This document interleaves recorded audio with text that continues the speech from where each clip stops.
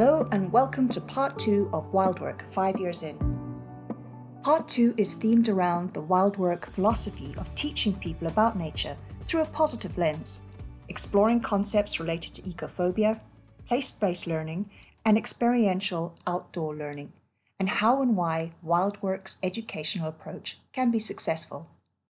So this program, at one point, it mightn't have been able to happen in person at all. Maybe things could still change. We could end up back, and it's designed to be adaptable. But when we were putting in the application for this program, it was designed with COVID in mind, with not being able to do it in person.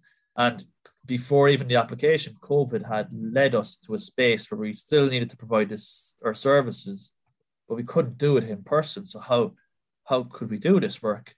And started happening is we started doing more stuff, which we've been doing little bits of already, but just more of it now, creating videos, podcasts. Like we've done a lot of that sort of work for clients that, like, you could go to Wildwork website and look up our podcast channel or YouTube channel, but a lot of the actual stuff we developed, it's not actually up there yet because people just have it for their own use or whatever. But we found that was a space that was growing, and everyone has had this experience. It's happened for teachers, of course, having to teach people through technology. So COVID put us into that space. And actually, Wildwork is about learning about stuff in nature. You could say it's the opposite of learning about it through online and technology in a classroom. So perhaps historically, for people that are teaching in a Wildwork way or through a place-based or an experiential or an outdoor education approach, I mean, you don't use technology. Like, it's kind of the way it is. It's like, so you want to teach people about caves, like you go caving. Yeah. Yeah. And you create the conditions where people are very stimulated about what they're in the cave and they're all interested in it, and then they want to learn about caves. Then you start telling them, Yeah. So I guess that might mean that you could have a negative outlook. You could be almost anti-technology, but you're not seeing it for what it can do to complement stuff. So with COVID, we kind of embraced it more. Lots of people did. Yeah, we did. I had to. Yeah. It wasn't at all really as the learning concept before. It just hadn't. Like, so what are the bells and whistles then to this training program is that we have those technology pieces built in. And the other thing about technology before COVID, we were exploring this anyway through like academic linkages, is that not everyone can get outside. So if you want to socially include everyone, sometimes if there's a magical woodland in a local community, there could be a lot of people living in the nursing home and they can't go to that woodland, but they might be able to see and hear perfectly well. Yeah. So what's wrong with going to the woodland and capturing information or a story or something from that woodland, imagery or sounds, and bringing it to those people and sharing it with them? So like there are ways that you can use technology in a really cool way for bringing people together, for learning about nature. So it's not about like comparing, like, is it better to do it online or is it better to do it in the woods? No, it's like complementary. Any day I'd say it's better in the woods, yeah, but that'd be my answer. But like, that doesn't mean that the technology part can't be really cool and really interesting and really useful and valuable. So just a personal comment on that, Mike. Is it Jim that you went for the walk along the coast with? It mightn't have been Jim Wilson. I thought it was this. There's a video on your channel where you start and you're walking along by the side and you're asking the fella that you're with about which birds are there, and he's telling you, and then you go off out over the sand and you're filming the water rippling, and then you find this structure and you go in. I watched that on a Friday evening and I was there, and it was so simple. It was just video. But I was there, and it was so relaxing. It was so relaxing. I was like, wow. That's good, isn't it? Yeah, it was amazing. Yeah. Was that with Jim? Who's that with? No. It was a different fella. There's a biodiversity action plan that was developed in Passage, County Cork. Yeah. And arising out of that, a biodiversity group ended up being formed in Passage. And one of the sort of aims, one of the action areas of the plan is to engage with academia and to see if there are ways that community and university could come together and help do things together linked around the plan. Yeah. And there's a person, Annalisa Setti is her name, and she works in UCC in the area of applied psychology. She teaches students all about it, and she's an active researcher in this space as well. Her interest, well, she has lots of interests, but when I first met her, one of her main areas of work was cognitive health and how nature could be used to help your brain be healthy in your old age. And Annalisa had been working on something where she wanted to capture nature-themed footage to be able to share with hospital patients.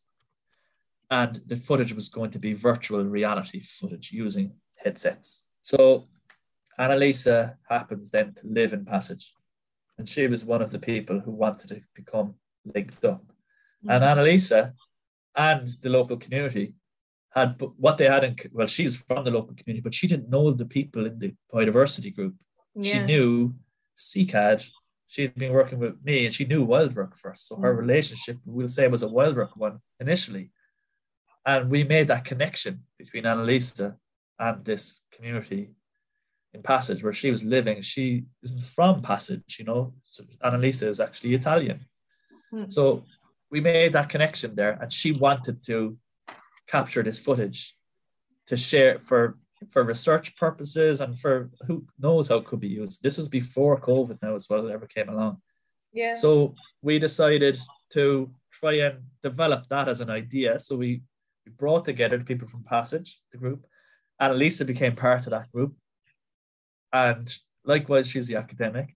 And then this linked in with another project that we were doing through UCC work that we're doing. We have an initiative thing going on there in UCC where this project was actually, it's themed around CCAD, biodiversity, and UCC, and trying to create these linkages to do with all that. It's called CUBA, now, Community University Biodiversity Action. Okay. In 2018 or 19, we had this very simple idea. Let's find people in the university who are interested in biodiversity, who are interested in nature, and who would like to do something engaged with the local community, to link their work in with community in some way. And this is kind of Annalisa came about through this work as well. There's all these linkages. So anything to do with local development companies like West Limerick or Cavan or CCAD, there's all these sort of connections that you wouldn't even realize, right? Yeah. So it brought Annalisa's idea together and the local biodiversity group where we have to have some idea, what will we take on for an idea? And what they wanted to do was, let's explore how would you capture nature team footage to share with the hospital patients. And very quickly, COVID came along and we couldn't use the VR headsets idea because sharing headsets and social distancing and all that, right? Yeah. Plus, we couldn't really be together, but what we could use is phones. And we kind of thought this would be better anyway. And what we also had in mind then is, wouldn't it be great if you could get young people to be the ones to capture the footage? And we could create then more of a social connection between young people and old people in the community, so that the young people could try to capture the footage and share it with the old people in the nursing home, we'll say, hypothetically, who can no longer go to the woods or the walkway or whatever. And that was all the thought process and what our aims were. But like, how do you capture a nature video? So we were exploring how to do that using just a phone now, basically, and sharing the footage. And that we had a morning session with the group and we were exploring how to do it. And that video became an output. The person you asked me about, his name is Walty Murphy. He's from Passage. He's lived there his whole life. He's a local community volunteer. Everybody in Passage, almost everyone in Passage, certainly that have lived there for years, know who Walty is. And Walty is, I don't know what age he is, but he's definitely older than 70, I would say anyway. And so he's part of the elderly community and this all resonates with him and he's fierce, passionate about nature. And it's just amateur interest, I suppose. He's never worked as a professional in this space. He actually he told me he worked with Pfizer before. So he worked in local industry in Cork. Yeah. And he's the guy that we're walking with, just looking at what we could see along the line, that's what it's called, which is the local greenway down in Cork, which goes from Cork City down to Passage, and it's going to continue on down to Crosshaven. In fact, at some point it'll be all connected up. So that's what we were capturing for that for that video footage. And then what we're hoping it turns into is that if young people think, oh, this is a cool thing to do, that we're kind of hoping they would start doing that then. And it would get young people more engaged in nature, because we're mentioning different species of birds in it. Yeah. Just talking about what's there. But it is actually really cool, the sounds and all that, but it's completely amateur, like how we put that together. Me and Walty did that together, and I am absolutely not a technology expert, or certainly not a video expert. And we just did that with a phone, and we thought, wouldn't it be lovely as it kind of develop a style for how you could do that to encourage others to do the same.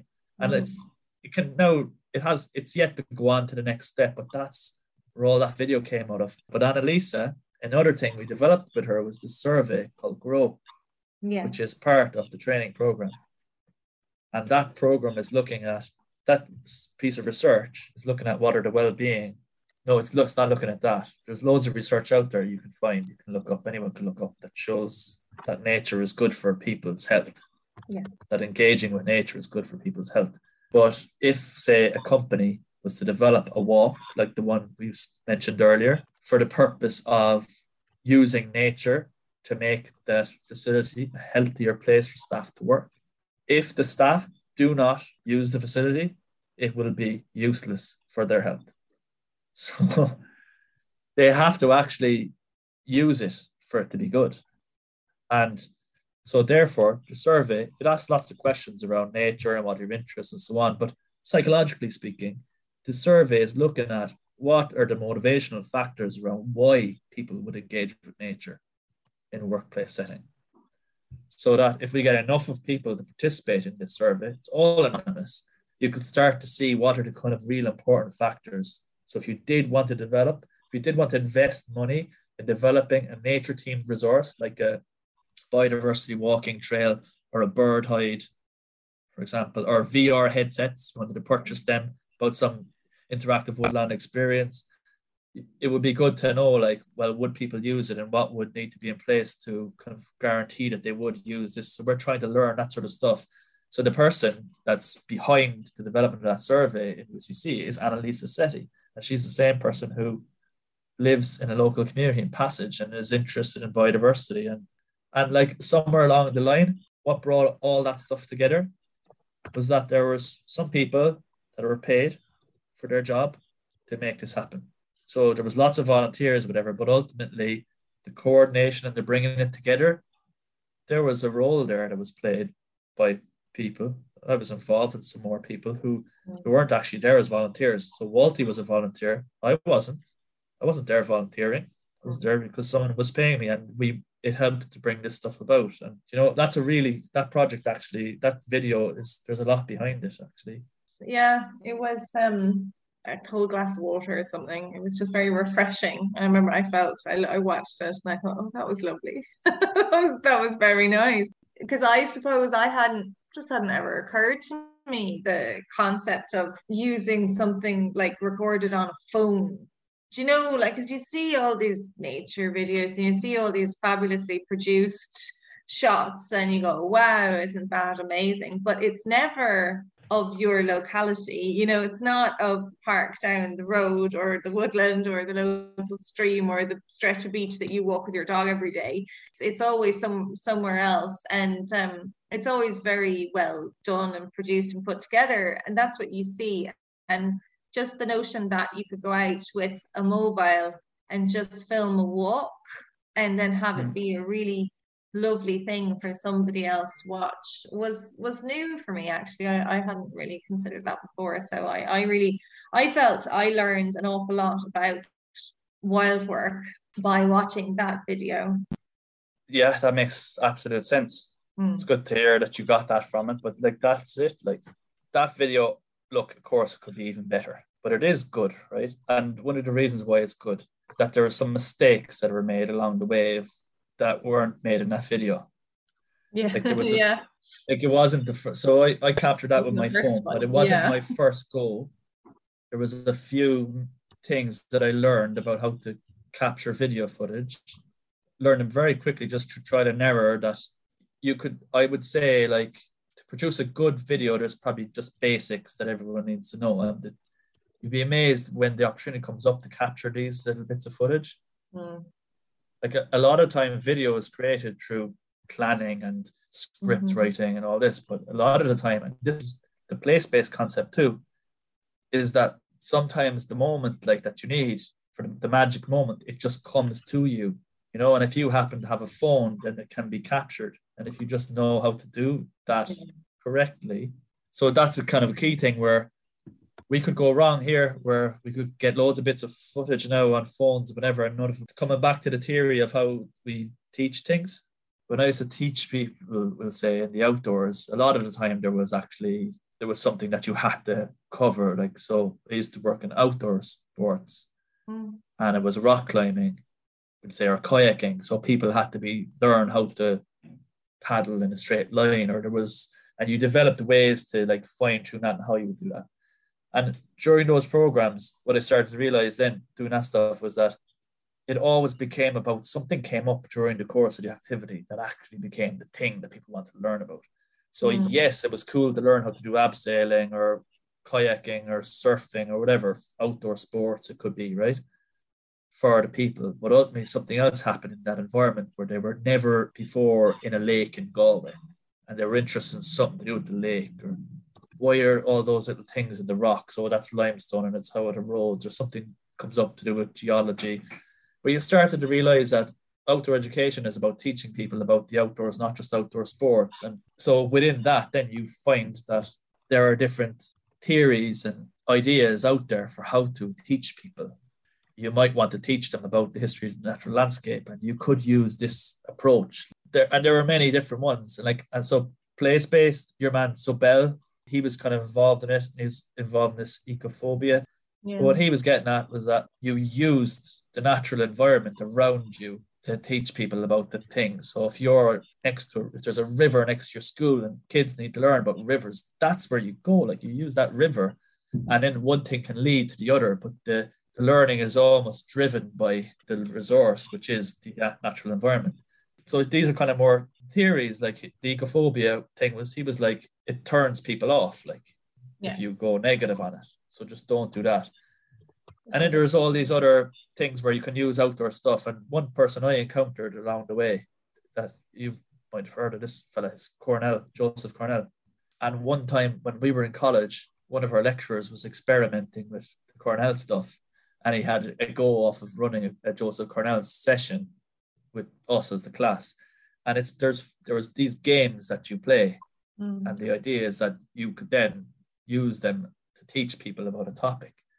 And they're broken into 4 different types of games. So the learning experience that Cornell talked about is where, I actually forget the technical terms now nearly, but the first stage where you have to awaken, maybe I'll remember it, you have to awaken enthusiasm. So you play some sort of a game, you do some sort of an activity. The purpose of it is to awaken enthusiasm, to get people invigorated. Yeah. And he had all these kind of games that he had used that worked, and you could use. So he has a book, and there's a menu of games that they're all suited to awakening enthusiasm. So, example, with 5-year-olds, you go into a classroom and you ask them all to act like monkeys. You don't tell them how, you just act, and they all go, ooh, ah, and they go, and then you ask them all to act like lions, and you ask them all to act like tigers, and you just let them do. You're getting them kind of in a good mood and awakening enthusiasm. And the next games then were all designed around focusing attention. So it was like you did some sort of game with them that just got, I can't even think of an example of it, but it was almost like it got them to do something physical or got them connected in with some moment. And there's all these sort of games that are suited to that purpose. And then you have something that there's all these games where they're kind of deeper, and they're like, these are a game, that type of activity. You couldn't do it at the start because people just wouldn't be there with you.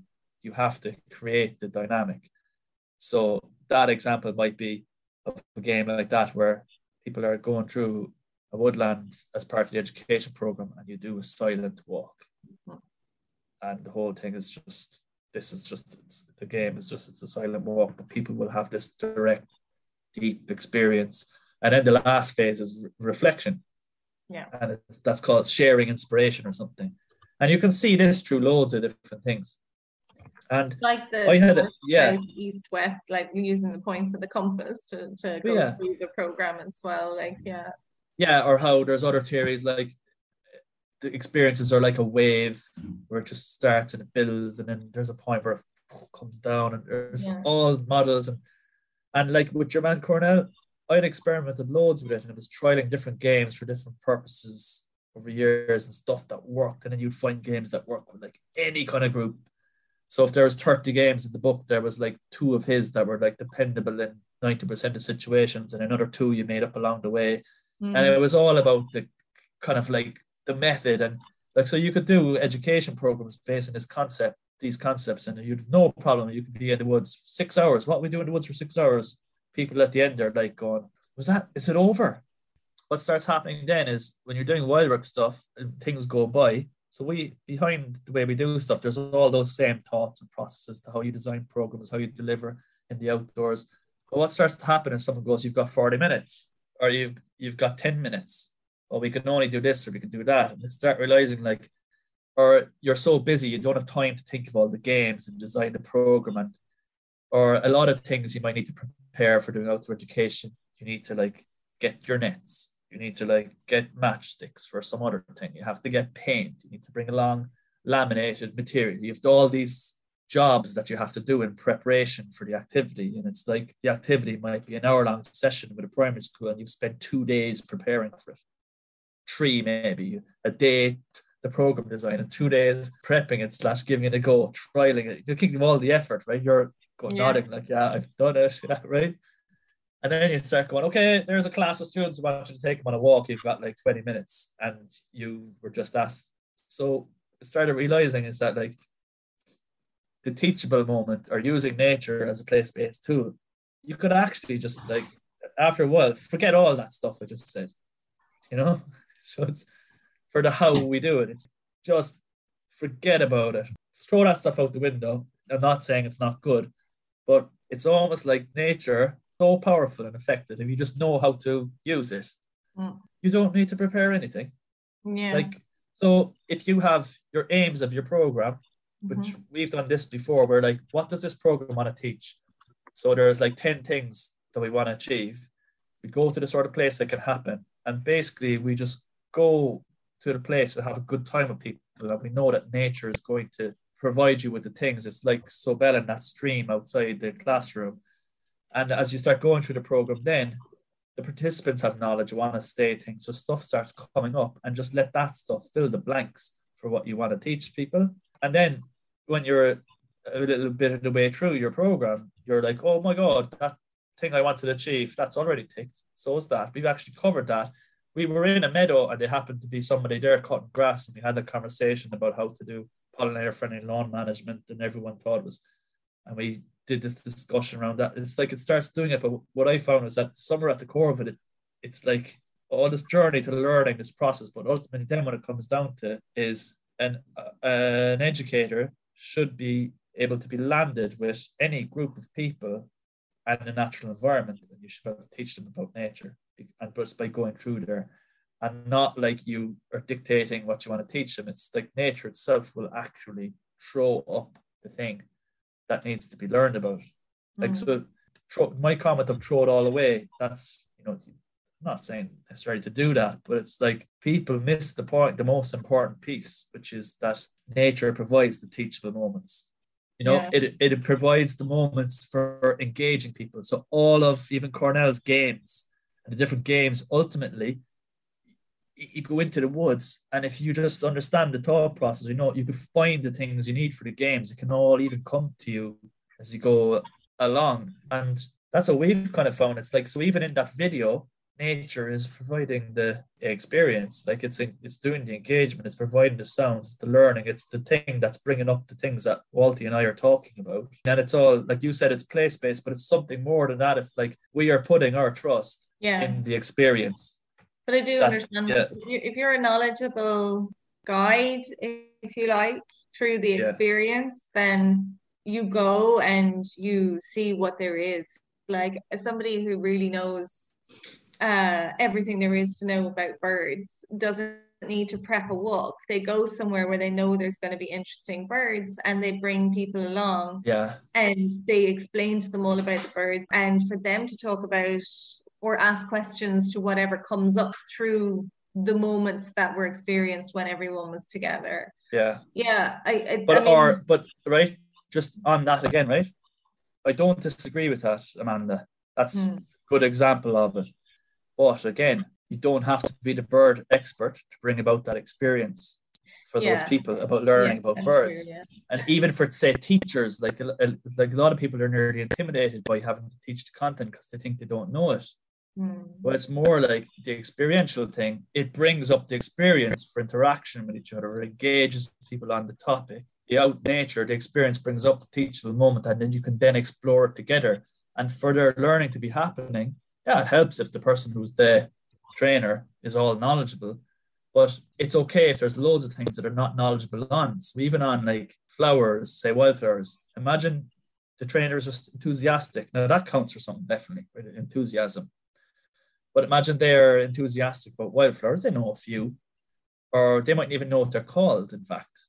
Who cares if they know what they're called? They might think, oh, I've seen this flower, it's blue. I think it's just the most gorgeous flower ever. Let's go on a walk and find out which flower do you think is the most gorgeous flower. And it can be on that level without the expertise, just with understanding how you can use just raw nature as a thing to engage people and bring up a desire to learn more about it, because that's kind of what you're trying to do. It's like going back, remember this very start of this, it's like if we can get people thinking about this, then we get people talking. And with this program as well, where the 6 parts of the module, something can come up. You mightn't know the answer, you mightn't have the expertise.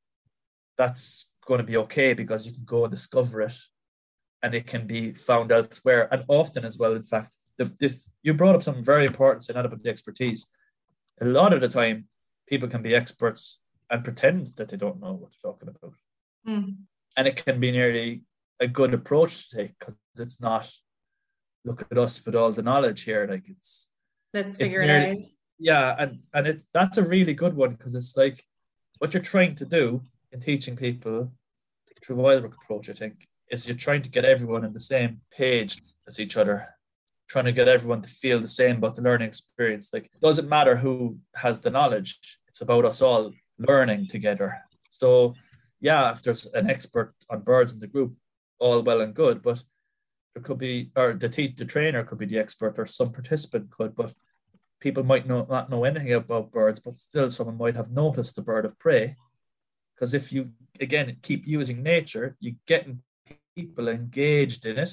I'm kind of deliberately pushing this now at that level. It's like you're ultimately trying to get people immersed in what's there, and then the learning outcomes just magically appear out of it. Like, it's like a guarantee.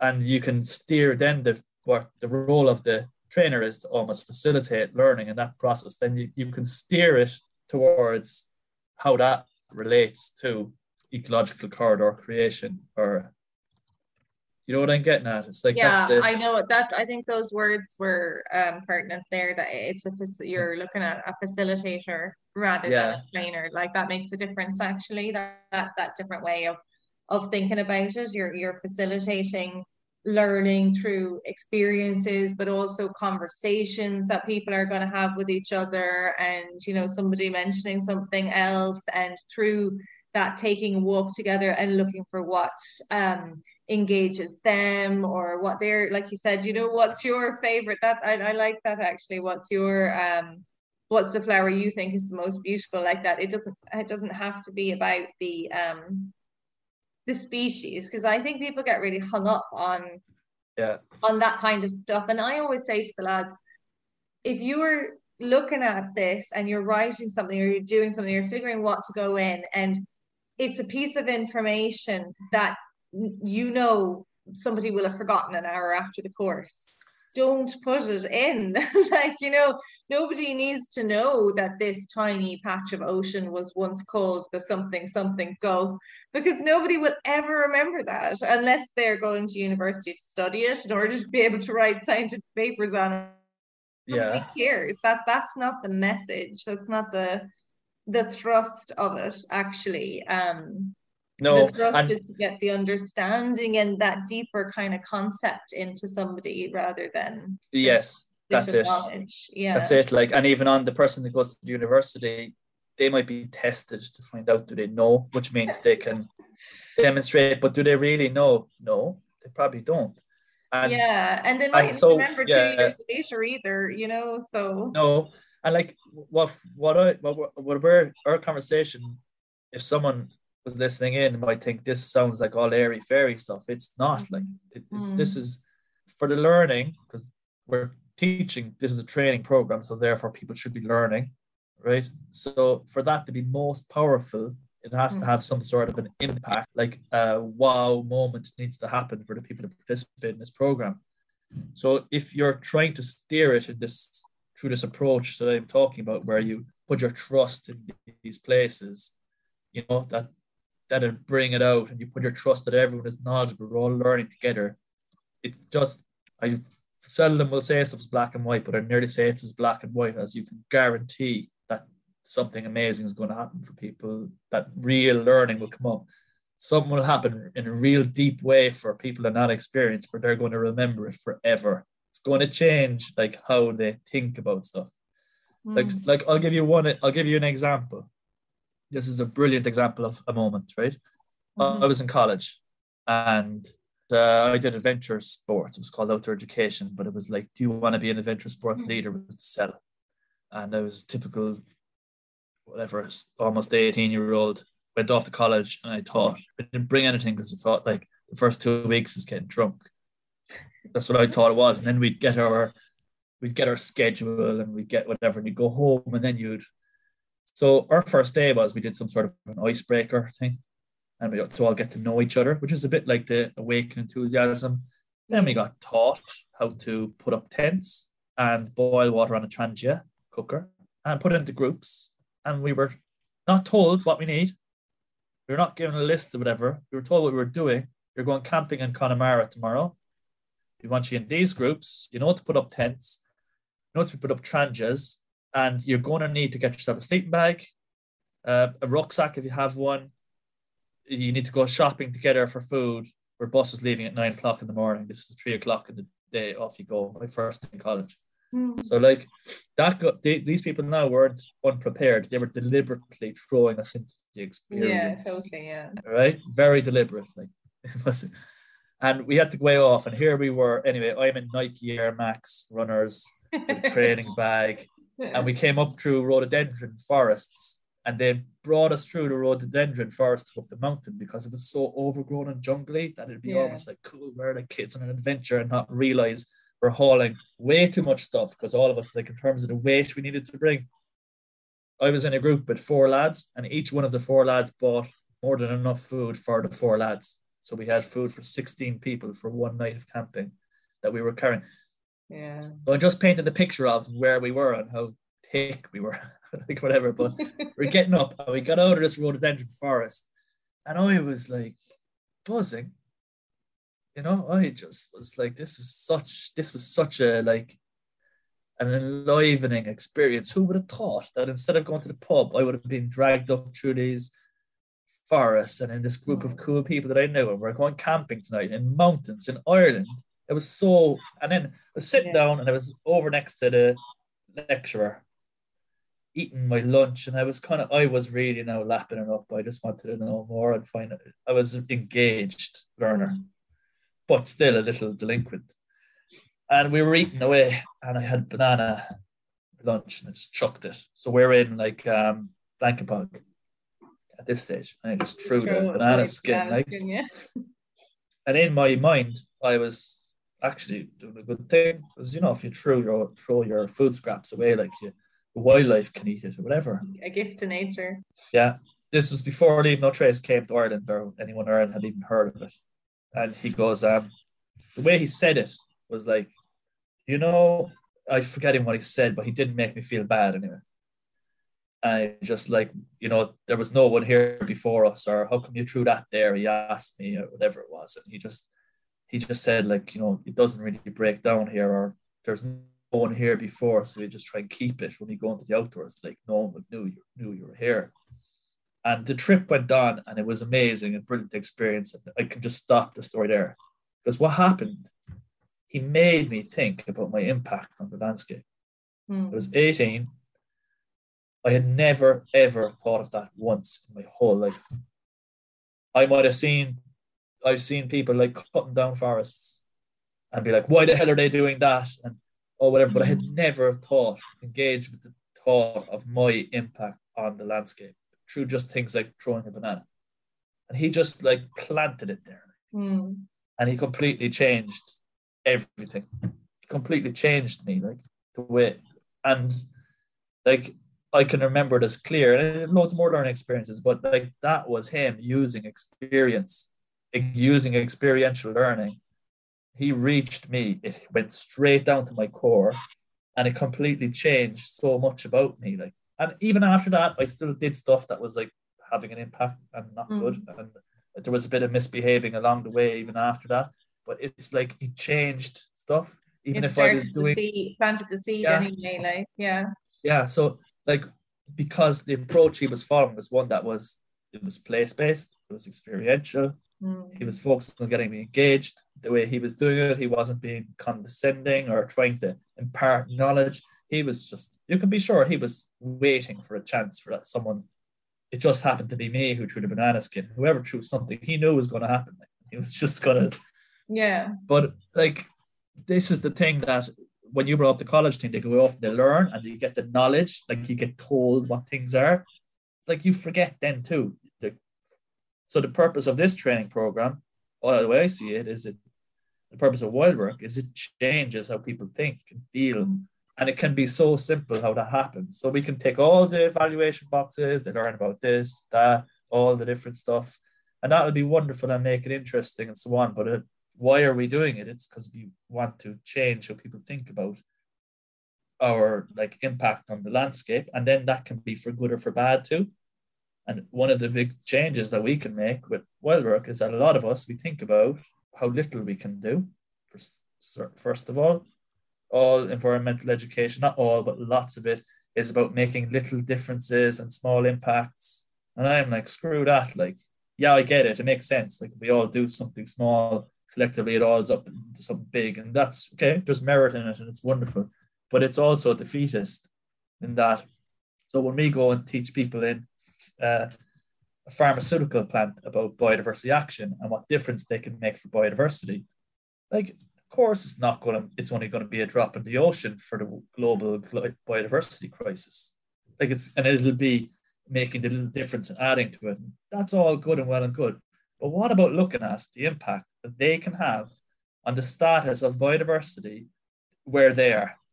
So it's like the All Ireland Pollinator Plan is like scaled down. It's looking at Ireland making a difference. That's really good. But the more localized it gets, if you buy a new house, if you're lucky enough, actually, that's probably an unfair example. People who can't afford it. Yeah. But like, if you get a new home and you've got a new garden and it has a baseline biodiversity value already, what can you do to that? Like, how much can you increase that baseline? So the positive side of Wildwork, it's like, we're going, yeah, great, we can all make a small difference. It's wonderful to do all that. But hang on now. Look at what you can actually do, like measure the impact of what we can do. And we try to inspire people about that. And you use the place to do it then. But and that guy, like, I don't know why I went there with it. It's like that guy did that to me. He had a huge impact through something so small, but he was probably thinking that. He wasn't really concerned with stopping me he wasn't concerned about the banana skin. And if everyone throws one less banana skin, it all adds up to a lot of banana skins. That's not it. So in what we're doing in the training program is that there's an inspirational aspect to this. Yeah. That we want people to feel like, wow, geez. So a farmer, like what you could do on a farm for biodiversity, for the life that lives on that farm, that hypothetical farmer from the very beginning, and what that they can do to help life where they live, like, isn't, if you want to measure it, like like this goes like this, like it's very big what they can do. And that's what we're trying to look at them too. And then there's a feel good about all that sort of stuff. And it's not putting the horrors of the world like into a box and hiding them away. Most of the people that come in this program are going to be completely tuned into the negative side of what's happening to the environment in Ireland. So we need to look at what we can do. And I think now, but when we sold Wildwork first to the companies, we used the Yellowstone wolf story. We gave a talk to a load of high up people in companies in Cork. And the story that was told about what Wildwork is, we gave the story of the wolves in Yellowstone and what happened. They disappeared and how the ecosystem eventually led to dying, and they tried everything to fix it and nothing would work. And eventually the wolves came back, as you know, and one thing led to the other, and the wolves were this keystone species. And they, by having their wolves there, it made all this other magic happen. And you could say Wildwork is like the wolves, but then when we were making the pitch, we said to the business community that we wanted them to be our wolves. That's cool. The end of the story. And it's like, so to the people in a movement sense, if we want Wildwork to be the wolves, it's not me or CCAD or whatever, we want the people who get involved in Wildwork to become like wolves, catalysts for change, you know?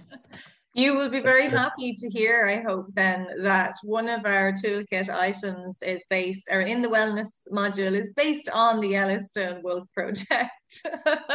It's all about wolves, and well, it's got lots of links with Ireland and stuff as well, you know, the Mochtira, but it's based on that concept of making that change. So that's cool. That's good.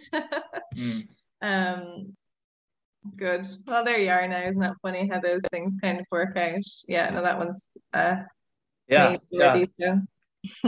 I do. Yeah, I do understand what you're saying, and I've done enough engagement with people through these different ways to know that stuff happens. And if you're naturally interested in everything, there's a huge amount to be said about nearly anything. So there's very few places where you'll go where you won't find something to direct people's attention to, or to stop, and for everybody just to stop and wonder at for a few minutes as well, you know, like, even if you don't know how this geological formation happened, to stop and ask questions and look at it and describe it to one another and speculate, you know. But I totally take your point, and I love those examples, Will, because it does make you kind of stop and think about things in a different way. So I can see that you think about things outside the box a lot, which is a great ability to have. So we will try and not get stuck in the box when we're thinking about these concepts as well. Thank you for listening to part 2 of our podcast. We hope you'll join us in part 3.